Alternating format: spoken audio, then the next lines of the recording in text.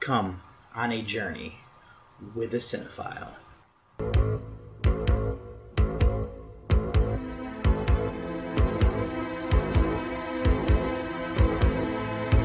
Wake up, sucker. We're thieves and we're bad guys. That's exactly what we are.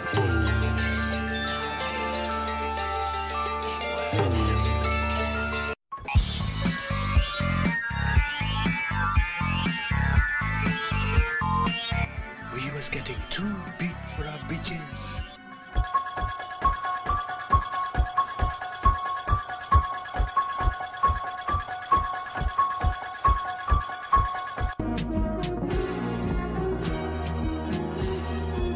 What an excellent day for an exorcism.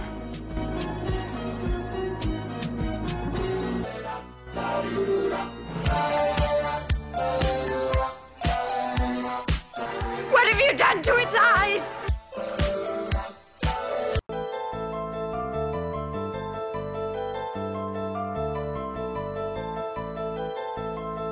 I said, I'm not gonna hurt you. I'm just gonna bash your brains in.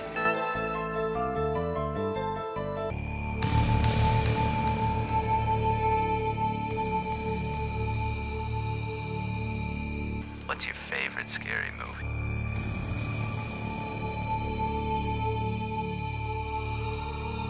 Biddy well, little brother. Biddy well. Hello and welcome, listeners, to episode 115 of Journey with a Cinephile, a horror movie podcast. As always, I'm your tour guide here of David Garrett Jr., recording out of Columbus, Ohio. And on this episode here for you is I have New Year, New Movie number 8. As the two movies that I have synced up here for a double feature are Doom Asylum. This is the one that the randomizer kind of landed on, so I decided to watch that. This is a weird little slasher film. And then I also have it paired up with, from here in 2022, of Rucker. And then for you as well, for mini reviews, I have Vampire. This is doing my trek through the twos. That's a movie from, I believe, 1932. And then I have for you as well is Revenge, a screener of Beyond the Infinite 2 Minutes, and Annabelle Creation. I don't think there's anything else I need to get you up to speed with here for this episode, so what I'm going to go ahead and do is get you over to a very brief break before I get into those mini reviews, and I hope you enjoy coming on this journey with me. Journey with a Cinephile. And for my first mini review of this week is going to be Vampire. This is from 1932.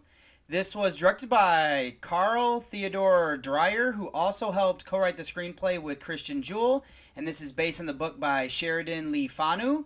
This stars Julian West, Maurice Schutz, and Rena Mandel. This is a fantasy horror film that is from a co-production of Germany and France. This is currently sitting on a 7.5 on IMDb and a 3.8 on Letterboxd, with the synopsis being, a drifter obsessed with the supernatural stumbles upon an inn where a severely ill adolescent girl is slowly becoming a vampire. So this is a movie that I first heard about thanks to a film class in college. I picked up a copy of the Criterion Collection DVD around that time as well, so I could, watch it in my apartment. This is one that I think I've seen once, but sitting down to watch it this time, I didn't remember much aside from some of the shots that kind of stuck out to me, and anytime I heard about this movie, they would pop into my head. And none of the story actually stuck with me, though, so I will say that. So where I'm going to start off here, then, would be that I originally didn't think there was much of the story, but there's more that I realized about it. I did want to start off with that, It is interesting that this movie came out a year after Dracula and a decade after Nosferatu. This movie is using vampirism, but in a much different way than the novel by Bram Stoker. I think that is what I liked best about the story here, to be honest. And then to delve a bit more into it, we have the main character of Alan is given a book on the history of vampires from the Lord of the Manor. I bring this up because the other two movies are based off of, the same novel, but that book doesn't seem to have the lore that they're using here in this movie. The history book tells that they do not know how to kill vampires. There is an example of a village that was thought to be plagued by one of these monsters and what they did. Now, the powers are much different as well. The vampire needs to feed on blood in order to survive. It drives the victim to kill themselves and preventing their souls from going to heaven. Now, part of this reason is that they are able to control souls, especially ones that have been executed for crimes. So pretty much anybody that is damned, they can use that, and they can also control some humans as well. I like that this movie was taking a monster and setting up its own mythos with it. So introducing these things lead them to where they're being used in this movie, and I want to go with the cinematography here. How this was shot was amazing for 1932. We get to see nightmarish things with shadows that made me feel uneasy watching it. There are shadows that there's like nothing casting it, and they're moving on their own. I like this idea as they're establishing to us that they're ghosts. There are some tricks done with the film that were also impressive to me. We also see that Alan may have an out-of-body experience as well. And then we don't get a lot in the way of effects actually, but this is also early cinema, and what we did get was well done. So to circle back to the story, I do have some slight issues as well. I think they needed just a bit more. By the end of this, I did have some questions, and reflecting on it while writing the review, I think I was able to piece together some of what this movie is trying to convey. There are clever things done with this book, as well as something with this old woman. Now, there are title cards to explain things, and I thought that was interesting and a bit outdated by this time. I did figure out that production for this was right there at the end of the silent era, so they were still kind of doing that type of thing, and they didn't really know how to establish some of the stories, so that's why they did it. Now, none of this ruins it. It's just a different way of doing things. There is the idea that they didn't trust their storytelling enough without them, as I was saying. So where I'll go next would be the acting. It isn't great, but I'm also not going to hold it against the movie. Talking films were still new, so I wouldn't be shocked to see if many of these actors had never had a part prior to this, or were just in silent films, and actually looking it up, I was pretty dead on. Now, our main character of Wes looks to be mystified for most of the movie. With some of the things that he's seeing, though, that makes sense to me. I think that Schutz, who plays the Lord of the Manor, adds a layer of creepiness when he appears in Alan's room. Then we have Mandel and Schmitz are fine as his two daughters. What I like, though, is that you don't know who you can trust here. Now, we have somebody like Hiro Minko, Gerard, Mora, and Boyden. All these people are playing like a doctor, they're playing people that work in the house, just things like that. I think that all of them kind of add another layer here, and I also should give credit to the only other two actors in the movie of Brass and Babanini, as I both thought they were solid as well. So the last thing to go into would be the soundtrack. Many times with movies from this era, I'm not sure if the music synced up was intended originally. For this one, I do know that some of the original negatives were lost, and this had to be pieced together between the German and French versions of it. Now, the DVD I have, that's what they were, working with for it. So the soundtrack helped to build the atmosphere, so I will give credit to that. So in conclusion here, this movie is an important piece of cinema. What I like about it is that we're getting a vampire story that is setting up its own mythology and not borrowing from movies that were popular before it. I do still think the story is lacking just a bit, though. There are some things that were done with the atmosphere, both from the images that we were seeing on the screen and the soundtrack with it, so I will give credit for that. I'd say that the acting is fine, but be warned that this is from 1932, so we are early into cinema. If you are into the history, give this one a watch for sure. So my rating here for Vampire is going to be an 8 out of 10. And then the second movie I got to watch for this week is Revenge from 2017. This was written and directed by Coralie Farget. This stars Matilda, Anna Ingrid Lutz, Kevin Janssen, and Vincent Colombi. This is an action horror thriller film that is a co-production between France and Belgium. This is currently sitting on a 6.4 on IMDb and a 3.5 on Letterboxd. With the synopsis being never take your mistress on an annual guy's getaway, especially one devoted to hunting. A violent lesson for 3 wealthy married men. So this is a movie that when it first came out, I started doing year-end lists of horror movies. So I caught the trailer for this at the Gateway Film Center and decided to give it a go there. It had me intrigued and I was excited to check it out. I have now given it a second viewing as part of the summer series for the podcast Under the Stairs. So there's not a whole lot to this actual movie, and that synopsis pretty much, I think, kind of gives you a nutshell of it. So where I'll start is that I like this movie doesn't play up the attack on our female character of Jen too much. I've seen a good number of rape revenge films in my day, showing the attack has its merits, but not for everyone. I thought it was strong enough to convey it by the sounds that we are hearing from outside of the room. Now, what Dimitri does to ignore it adds to it as well. It is quite heartbreaking, to be honest. Now, in the beginning, Jamie was watching this with me, and I warned her what was to come. Now, she wasn't planning on watching the whole thing as she was getting ready to go to bed anyways, but I just bring it up as a warning that if this is a trigger for some people, do not watch this. From there, seeing Jenna, she tries to pull herself together, and what she does to get back at the men is satisfying. Something I want to add here, and I noticed with the second viewing, is nothing comes easy for her. How she is talking in the beginning and the compliments that are being paid to her, it seems like with her beauty and how nice her body is, things just happen. We see as she fights back that her plans don't work out how she is expecting. It adds a sense of realism there, and it's low-key great for me. This helps with tension by making it a cat and mouse game as well.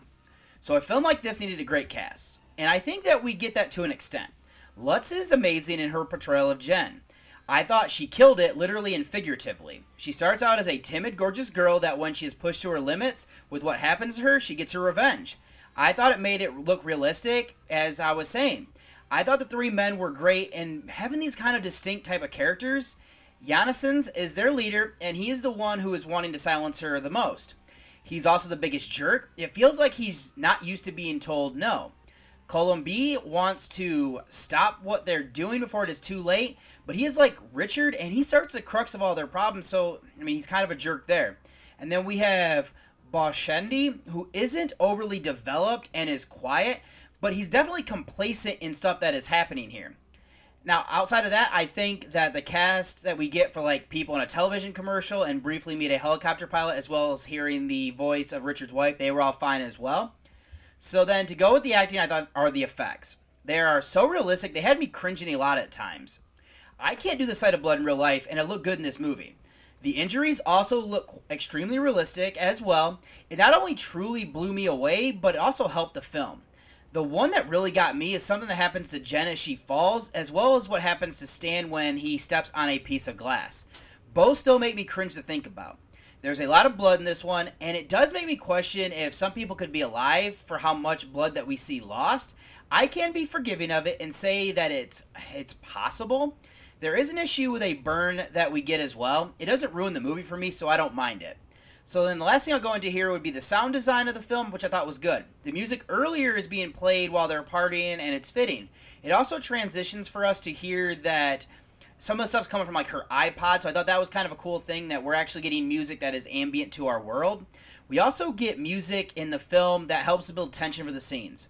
Some of it comes from when a character is stalked by another, but then we get some that are more grand while characters are trying to kill each other as well. It fit the film, and it adds another layer to what we're getting. Not a soundtrack I would listen to on my own, but it works for what was needed. So now with that said, I wouldn't recommend this one to everyone.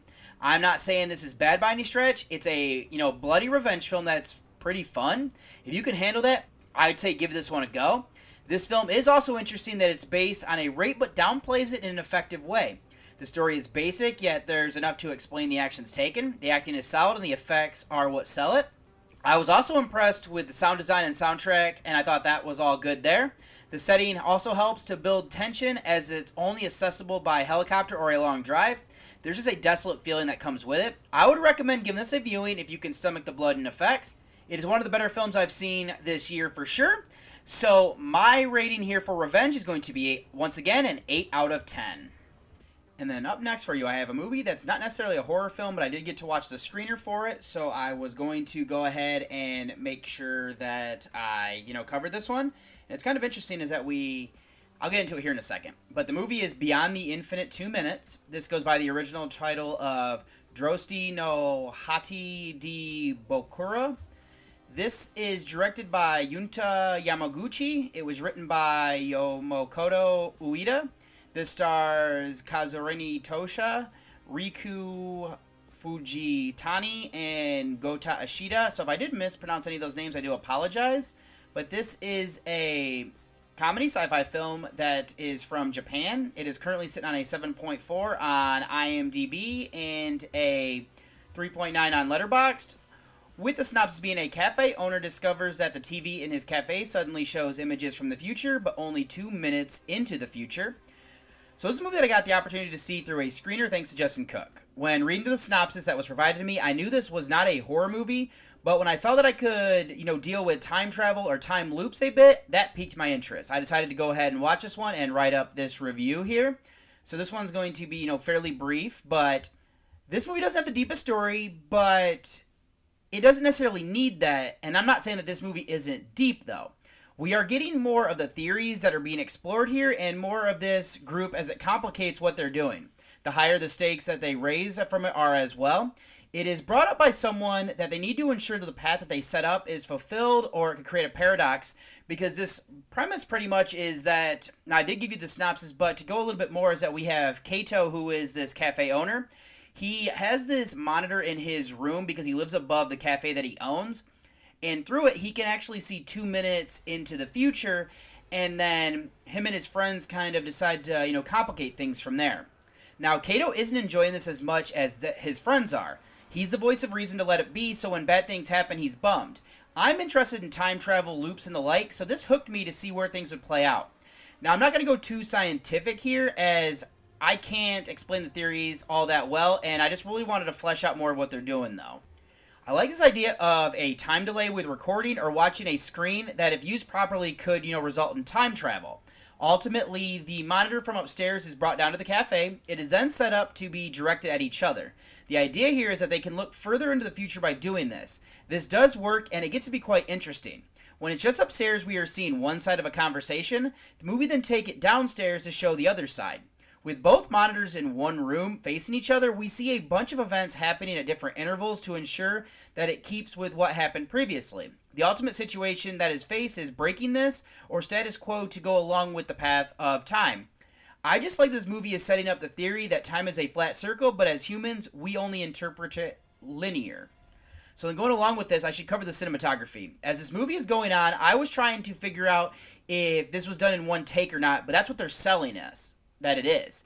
I can't disprove that there were any cuts, so making a 70-minute movie like this is impressive. What really gets me is the editing done to ensure that they filmed on one side was shown on the other. I'm not sure if they ran it through twice, filmed it, and then used it to be shown on the monitors that we are seeing, or if this is all just done in real time. Regardless, this was a feat that I'm impressed with. And what I thought I had read as I was going down through this is that I thought the director of One Cut of the Dead did this movie here. He did, and he watched this and thought this was a comedic masterpiece, so that's what kind of got me, hung up, that I wanted to at least come back to at some point. The only way that this would work, though, would be the acting as well. I thought our cast was good and distinct with where I knew the characters. I might not always know their name, though. I like that we have Tosa as Kato, who discovers this and then at once doesn't want to mess with it. I like that we have Fujitani as his bubbly personality of his employee. Ashita and Saki are the annoying friends at work. It is good to have Suwa, who is piecing things together and explaining it to the audience. Other than that, the rest of the cast I thought was good to round out for what we needed as well. So in conclusion here, this is a fun movie. We have an interesting gimmick here that makes this time travel parts of the movie that much more impressive to me. The cinematography, editing, and acting all help bring this to life in an interesting way. There is even a bit of a feel-good comedy here that warmed my soul. The movie is exploring interesting theories about time travel, loops, and what happens if a different path is taken. There are even jokes that play from it there as well. It is also delving a bit into self-fulfilling prophecies, but be warned, this is from Japan, so it is subtitled. If that's an issue, I'd avoid this one. Overall, I'd say this is a good movie for me. So my rating here for Beyond the Infinite 2 Minutes is going to be an 8 out of 10. And then I got to watch Annabelle Creation. This is from 2017. This was directed by David F. Sandberg. It was written by Gary Dauberman, and these are also based on the characters created by him. This stars Anthony LaPaglia, Samara Lee, and Miranda Otto. This is a horror mystery thriller film that is from the United States. It is currently sitting on a 6.5 on IMDb and a 3.0 on Letterboxd, with the synopsis being 12 years after the tragic death of their little girl, a doll maker and his wife welcome a nun and several girls from a shuttered orphanage into their home, where they become the target of the doll maker's possessed creation, Annabelle. So this was a movie that I sought out as I was continuing with the Conjuring universe. I originally had heard good things through podcasts, so that helped me to seek this one out. Now, I'm also sure that I saw this, I've been doing my first year-end list as well. I'm now giving it a second viewing as part of the summer series for the podcast, Under the Stairs. So then, I will admit, I was leery coming in to see this one for the first time, because I was disappointed by the original Annabelle movie. I had heard good things from some of the podcasts, as I said, and decided to watch it that first time around. This one, I ended up enjoying quite a bit more with the second viewing as well. We are living up to the name and seeing how the doll was created. Something I want to put here is it looks creepy almost too much so for children. Looking back, though, some older dolls are scary looking. From there, we gradually see the haunting as it escalates and even learn what happens as to how this demon came to inhabit it. That all worked for me, and I like how we're getting the concept of people dabbling in things that they do not understand and the repercussions as well. And something else I learned and noticed this time around with the second viewing was how bloody this movie was. That didn't stick with me. Going along with this, most of our cast is younger people and children. Usually for prequels, it loses something with the stakes for me, as I know some people are protected and must survive. We aren't getting that here. These children that die in the movie, and that adds tension to what we're seeing. And the last thing I'll give credit to is not violating continuity. We are getting references to The Conjuring 2 with a picture that Sister Charlotte has, as well as an after the credits sequence alluding to the next movie in the cinematic universe. I like giving us the backstory to this doll and leading into what happens once Ed and Lorraine Warren come across it in the movies after this timeline as well. So then I'll go on to the acting here, which I thought was solid as well. La Pagila is great. We see how happy he is in the beginning and how withdrawn he has become after the death of his daughter. It just looks like a broken man who is depressed. To build off that, he also shows fear when he realizes the evil is still in this house. Otto doesn't get a lot of screen time, but I felt she was good as well. Now, she's a solid actor. What is interesting about her is that she had an accident that makes her bedridden. She has been reduced to a specter due to being hidden away. Now, she's a broken woman herself.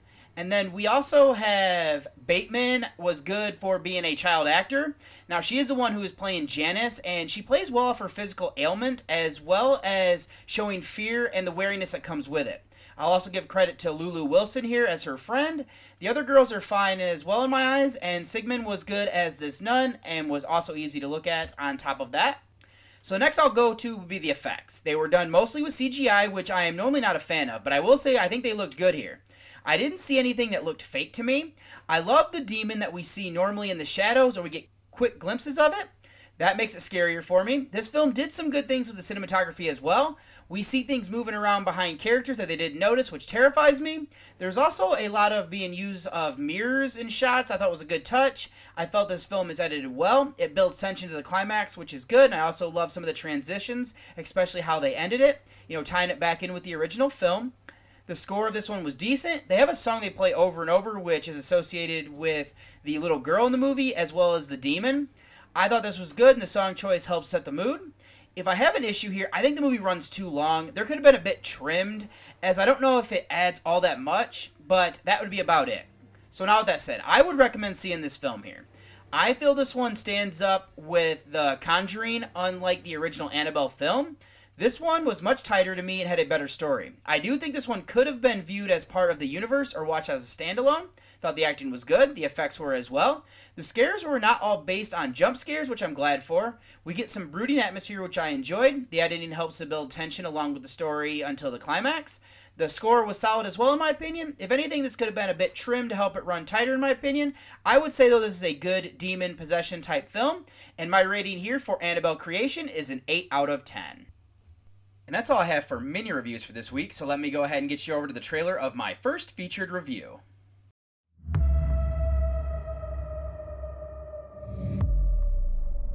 But I'm worried now, that legend about the coroner?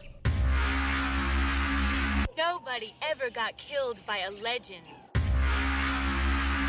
Back in a flash. And if I'm not, don't come looking for me.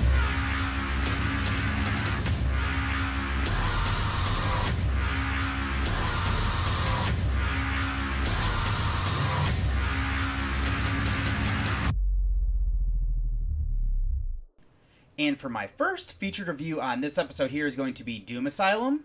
This is from 1987. This was directed by Richard Friedman, who also helped come up with the story along with Stephen G. Mencken and Richard Marks, and Marks also wrote the screenplay.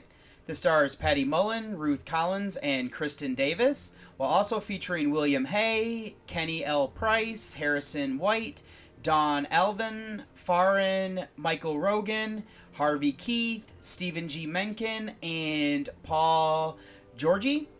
This is a comedy horror film that is from the United States. It is currently sitting on a 4.6 on IMDb and a 2.6 on Letterboxd, with the synopsis being a horribly disfigured lawyer, wrongfully pronounced dead after a terrible car accident, is taken to an asylum for dissection, only to come back alive, kill everyone, and make the asylum his killing grounds. So this is a movie that I didn't hear about until I was getting into podcasts. It popped up a couple of times, so I'm assuming that this movie must have gotten a release in the last few years. So the reason I checked this out is part of this, New Year, New Me segment here on the podcast. The randomizer pulled this movie's number. I was originally going to watch this as a second feature review on the first episode, but because a 2022 film popped up on Amazon Prime, I decided to move this here to a featured review for this second episode of the year. I didn't remember a lot about what others had said about this movie, so I came in as a pretty blank slate as, much as I could. So before I get into the movie itself, let me do some of the featured notes here, is that our director of Friedman has 15 credits in this role. I've only seen this movie from him. It also looks like his most popular one is this. Of his works, 6 are horror. His first was 1985 called Stephen King's Golden Tales, which I've never heard of that one. He followed it with a movie called Scared Stiff, this one here, Phantom of the Mall, Eric's Revenge, Dark Wolf, and Born. Now, I've only seen this movie here, as I was saying, and then as a writer, he has 6 credits. Only 2 are in the genre, with this one here and Scared Stiff, so this is the only movie I've seen so far from that. Then moving over to Marks, he has 21 credits. This is the only one that I've seen as well, and this looks to be his only horror movie, but it does actually kind of look interesting because I didn't know that on Letterboxd they did adult movies, but early in his career, it looks like he wrote porn. And then our last writer is Menken. This is his only credit, and then moving to our cast, I'll start with Mullen. She is most famous for being Frankenhooker. She has been in 2 movies, both are horror, and it's that movie there and this movie here, and I've seen all of her works then. And then to Davis, she has 24 credits. I know her from things like Couples Retreat, 9 Months, and Sex and the City. This is her first movie and only one in horror. And then finally I'll look at Collins. She has 24 credits. This is her most popular. Now she does have 9 works being in horror, with the first one being Psychos in Love as the first. I've only ever seen her in this movie here at this time. So much like the synopsis states, we start this movie in a car where we have Judy LaRue, portrayed by Mullen, and Mitch Hansen, portrayed by Rogan. Now he is driving. They are both celebrating as he is her lawyer and she won a big settlement. They are running away together. Due to not paying attention, though, they get into a car accident. It is quite horrific as Mitch's face is all tore up and Judy is missing a hand. The movie then shifts over to a morgue where a medical examiner and his assistant are prepping for an autopsy on Mitch, but he's not dead, and he kills both of them. The movie then shifts 10 years into the future. We have a group of kids in a car. Now we have Kiki, who is portrayed by Mullen as well, and then she is with her boyfriend of Mike, portrayed by Hay. He is indecisive about everything, so they stop off at a spot where her mother died. In the car with them is Jane, portrayed by Davis. Now, she's a bookworm and a psychology major.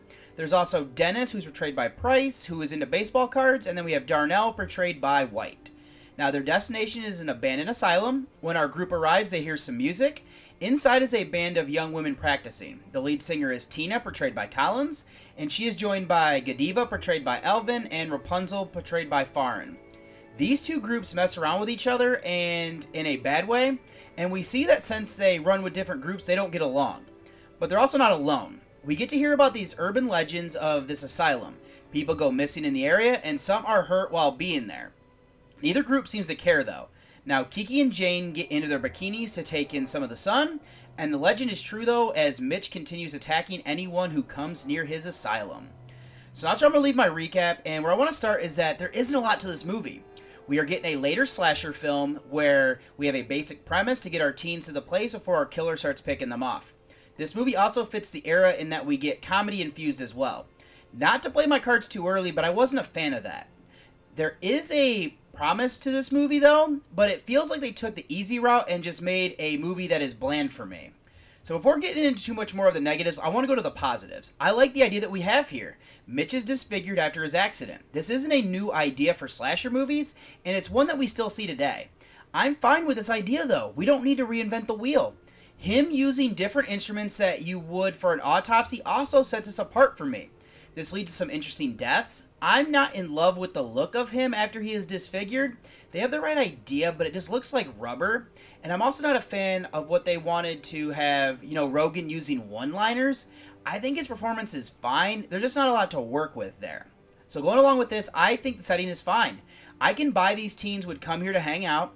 If there is this urban legend of deaths, maybe not. But they did come here during the day, so there is that. The setting looks good, and I just don't know if it makes it feel as menacing since we also have Tina and her band practicing her. So I'm assuming like they come here, you know, pretty regularly. I'm torn on this as I think the place works, but fleshing it out isn't there. So the next part I'll go into would be the comedy, and I might as well include the acting on top of that. The comedy doesn't work for me. Maybe this movie is one that I shouldn't watch alone and needed people, but here we are. Collins is over the top as Tina. Davis is smart, but she goes way overboard even when she is faced with a killer. Hayes' indecisiveness makes him not feel real. I don't even think that Mullen is all that good here as well, because she just has some weird things that she says to her boyfriend and just kind of put me off and doesn't feel natural. And I would say that the rest of the cast just overact as well. They are going for comedy and playing caricatures of people you will see. I'm assuming a lot of this is trying to be funny, but it just doesn't land. And it doesn't fit or work for me. So then I'll also go then to the rest of the effects, the cinematography, and the soundtrack. For the former, I've already said that I had my issues with Mitch and how he's done up, but I think the rest of the effects are good. The deaths are solid. I also feel like this crew knew what they could do for the deaths, and they decided to focus there and neglected some of the finer points. I don't have issues with doing that. It just, I feel like they could have done some more with the script here to help things in, like for the story and everything, because it's just not there. As for the cinematography, I think it's shot well. We get some good POV of the killer. I like the setting on top of that. This part is probably the strongest, to be honest, are the cinematography and the effects. Then for the soundtrack, much like the other parts of the movie, this is hit or miss. We get some good atmospheric music, including a song that mimics a heartbeat. There are also some songs here that just take me out of the movie, including Tina and her band practicing. I can be forgiving there since it fits the movie, since they're actually, and it's from the like world of the movie. There's just a couple of selections used for comedy that I just don't like. So then before I close this out, let me do a little bit of trivia from the IMDb page. And Collins was paid $100 to bare her breasts in this film. This was shot on location in an actual abandoned sanitarium in Verona, New Jersey. Shot in 8 days. First film for Davis, as I said earlier.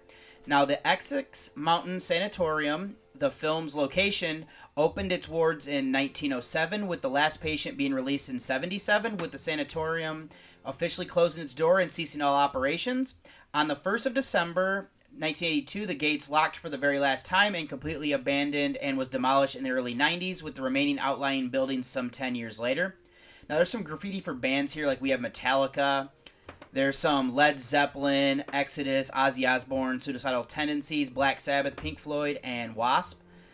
This movie is from July 9th, 1977, so it fell on a Saturday is when it takes place. There's somebody reading Sigmund Freud's The Interpretation of Dreams. And there's also some references here to the war on drugs, as well as to communism and the Russian Revolution as well.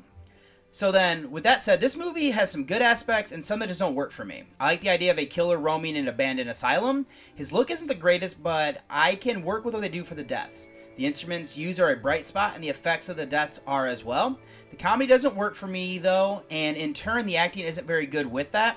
It just feels like a cop-out, to be honest. I'd say the cinematography is solid, and the soundtrack was hit or miss. For me, this is an average movie. There are things positive I like and negatives that I hate, so I'll put this right there in the middle. So my rating here for Doom Asylum is going to be a 5 out of 10.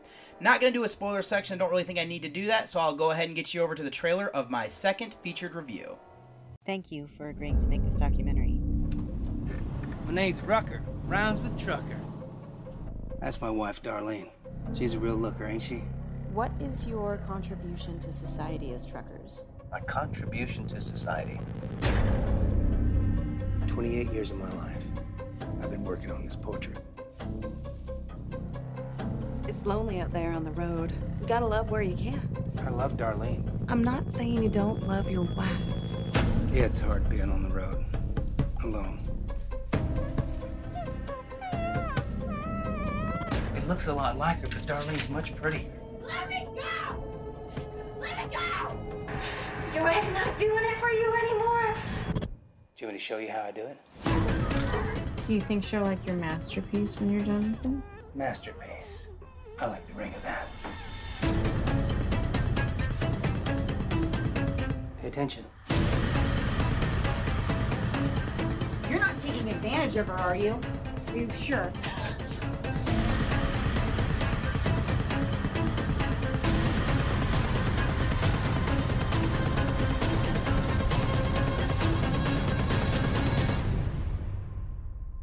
Rucker Trucker.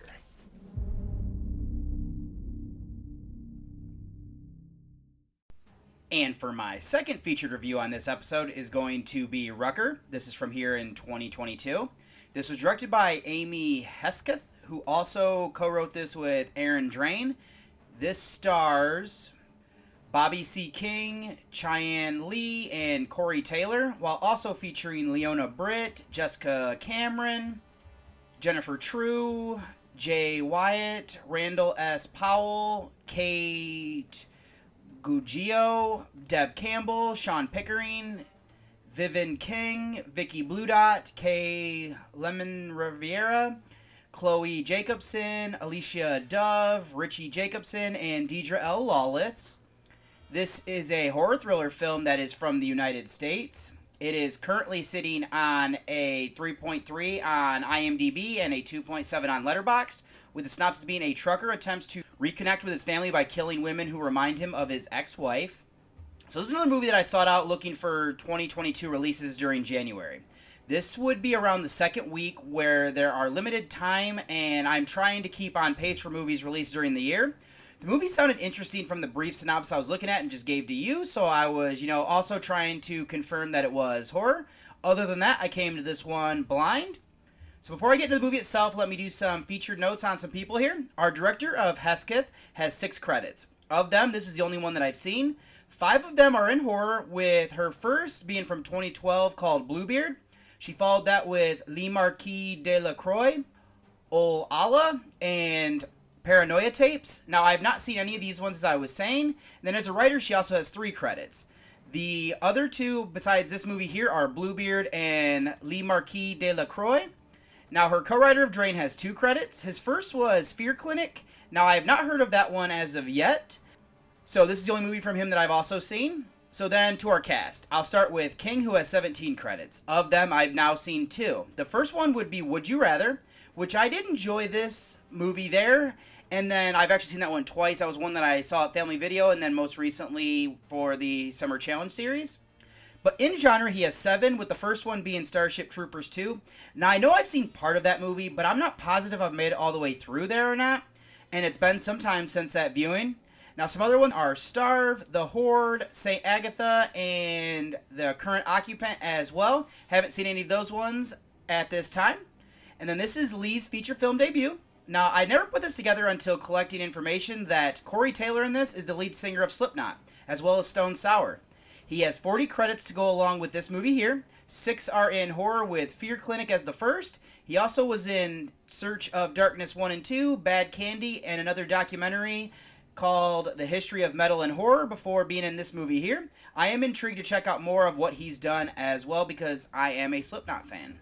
So now for this movie here, we are following Leif Rucker, portrayed by King. He drives a truck, as he puts it. With him is Maggie Goodnow, portrayed by Lee. I found this to be interesting as he's talking to her, but it is set up like a faux documentary. Rucker, as he goes by, is telling all of this to Maggie while he is talking to the camera. I found this to be interesting, especially for how much knowledge is here into the world of trucking. We get to meet some of other truck drivers he is friends with, like Taco Tuesday, portrayed by Taylor, Corndog, portrayed by Pickering, and King Mojo, portrayed by King. Now, we get to know Rucker better, and we know that he's married to Darlene, portrayed by Vicky Blue Dot. She used to come on the road with him, but that stopped. Rucker is still in love with her. As things go on, we learn that they are no longer together, but Rucker is clinging to getting her back. Not everything he is saying, though, is true. There is a darker side to our lead, and Maggie is exploring to get into that. Now, as the synopsis states, Rucker is a serial killer. He is killing different women at different stops that have parts of Darlene in them. When Maggie tries to delve deeper into this, we learn that she also has a darkness within her. She reveals that she once did a mercy killing on someone who was dying of cancer. The longer these two are together, there are secrets that are revealed, and the deeper they go into them, the two are more connected than Rucker originally knows. So that's where I'm going to leave my recap for this movie. There isn't a lot to the story, as this is more of a character study. Originally, I thought this was just going to be fleshing out the character of Rucker. The more we get into this, though, the more we learn about Maggie. This makes for some interesting information. Before moving away from this, I will say that we have some intriguing reveals, and the story that is built sucked me in. It does come with some flaws, though, as things play out, in my opinion. I think where I should start digging deeper was the character of Rucker, as he, of course, is a truck driver. I like that this movie has him as a serial killer. This is something that is based in fact, and I could see him killing for as long as he has. He does drive to the same areas for the most part of his runs, but he's still a transient. I like how he disposes of the bodies as well. It is something I've seen in another movie before, but when Maggie asks him about this, he tells her he saw someone else do this. That was eerie, as I know there are multiple serial killers who have worked like this as like truck drivers, or at least traveled these roads like this. They are hard to track down and to convict. The reason that he is killing also worked for me. He is delusional and descending into madness, so I could buy what he's doing here. I will give credit to King, as I thought his portrayal of the character was good. There is an awkwardness to him that felt real, but he isn't great, but he worked for what he needed in this role. Then going along with this, I want to look at the co-star of Maggie. In the beginning, we think that she is passive in all this. The more we learn, the more that we see she is connected in a deeper way. I didn't like the ultimate reveal for her. It would have played better for me if the psychosis of the two is what brought them together and connected them. Regardless of how I feel, I think that Lee was good in portraying Maggie. This movie gave me a vibe of something like Man Bites Dog, where our crew slowly becomes part of the subject, and I can work with that for sure. So where I want to go next would be this movie starting out as a faux documentary. For a good part of the first act, we are getting found footage as Maggie is videoing Rucker. Around the start of the second act, it shifts to being filmed like a normal movie. This caught me off guard. It doesn't ruin it, it just feels like they wanted to go one way. When they realized it wouldn't work, they shifted. I was able to settle in after that still. There are some of the realism we get here that is lost though. I do think the cinematography is well done. I still want to give credit there. And then going along with this idea, I'll shift over to the effects. I thought for the most part they were good. We get some throat slits that look great. There was quite a bit of blood, which was also, realistic and good. I will admit there's a bit of CGI with some of the spray that I noticed. It does hurt it a bit. And we also get these interesting cartoons that are interspersed. They are showing instead of telling the letters to Rucker and what the letters are conveying. I don't mind the idea here, especially since the writer of the letter gets older, the animations become sharper. There was good care there. The problem that I had is that I don't love it being done with animation. I understand the use of it though, so I can't hold it against the movie there too much.